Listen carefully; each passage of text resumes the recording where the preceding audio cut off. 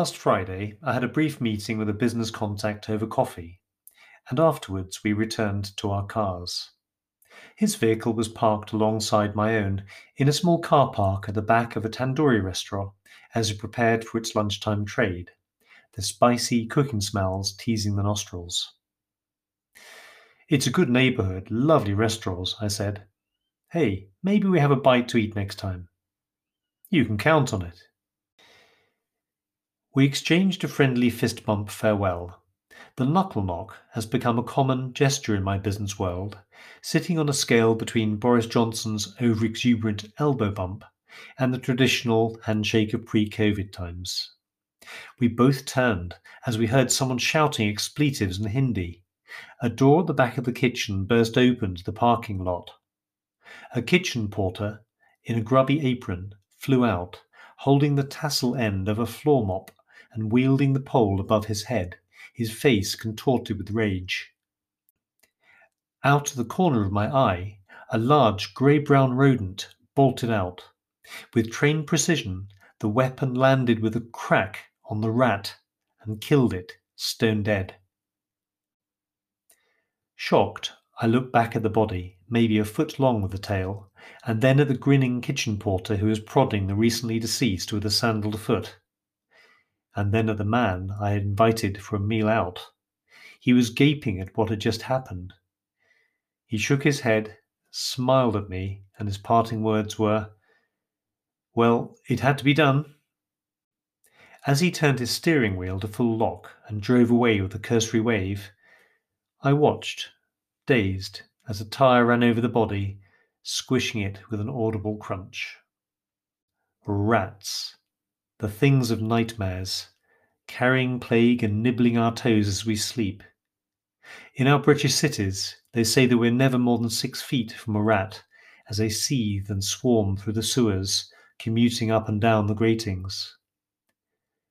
Rat-infested. You dirty rat. Folklore has given these clever, ubiquitous creatures a bad press. Is that fair? Perhaps not. 3 good things about rats come to my mind. Firstly, Manuel, the put-upon Spanish waiter in BBC's 70s comedy Fawlty Towers, innocently kept a Siberian hamster in his room, only for it to be outed as a rat by Mr. Fawlty. Secondly, in the movie Wanted with James McAvoy, Morgan Freeman and Angelina Jolie, one of my favourites as it happens, a garbage truck crashes through the gates into the fortress of the weaving mill, releasing from its cargo hundreds of rats, each with explosive and a cheap timer watch strapped to its back.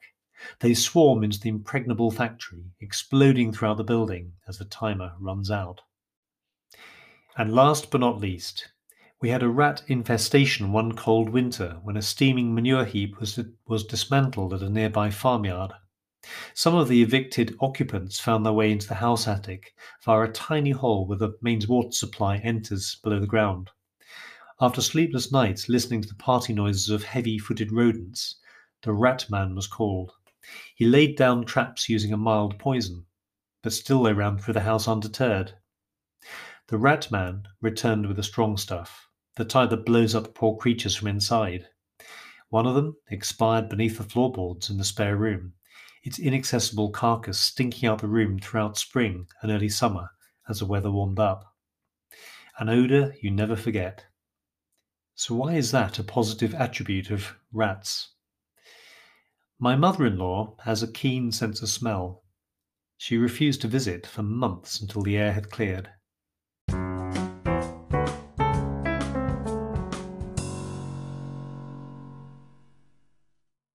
Thank you for joining me. Please listen out for more podcasts in the series. Send me a voice message or check out my author website, timparr.uk. Bye for now.